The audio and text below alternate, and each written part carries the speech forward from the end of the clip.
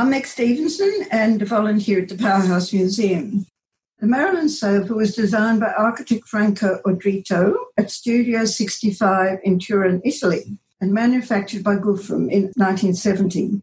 It was named Bocca, that is Italian for mouse.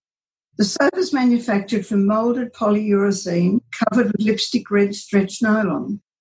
It's a whimsical reference to the actress Marilyn Monroe, an icon of the 1960s and named for her by Eleanor Stendig, wife of the New York importer of Gufram furniture.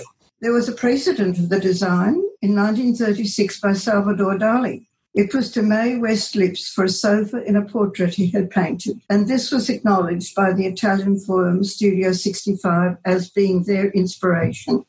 The museum has a companion sofa to the Marilyn in the Joe, a sofa in the shape of a baseball glove.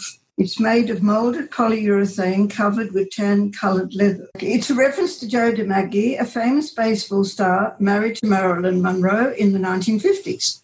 The 1960s and 70s were decades of social change, advances in technology and science, a buoyant economy, and the emergence of a youth market. Studio 65 is better known for the design of the sacco, a beanbag still being manufactured around the world.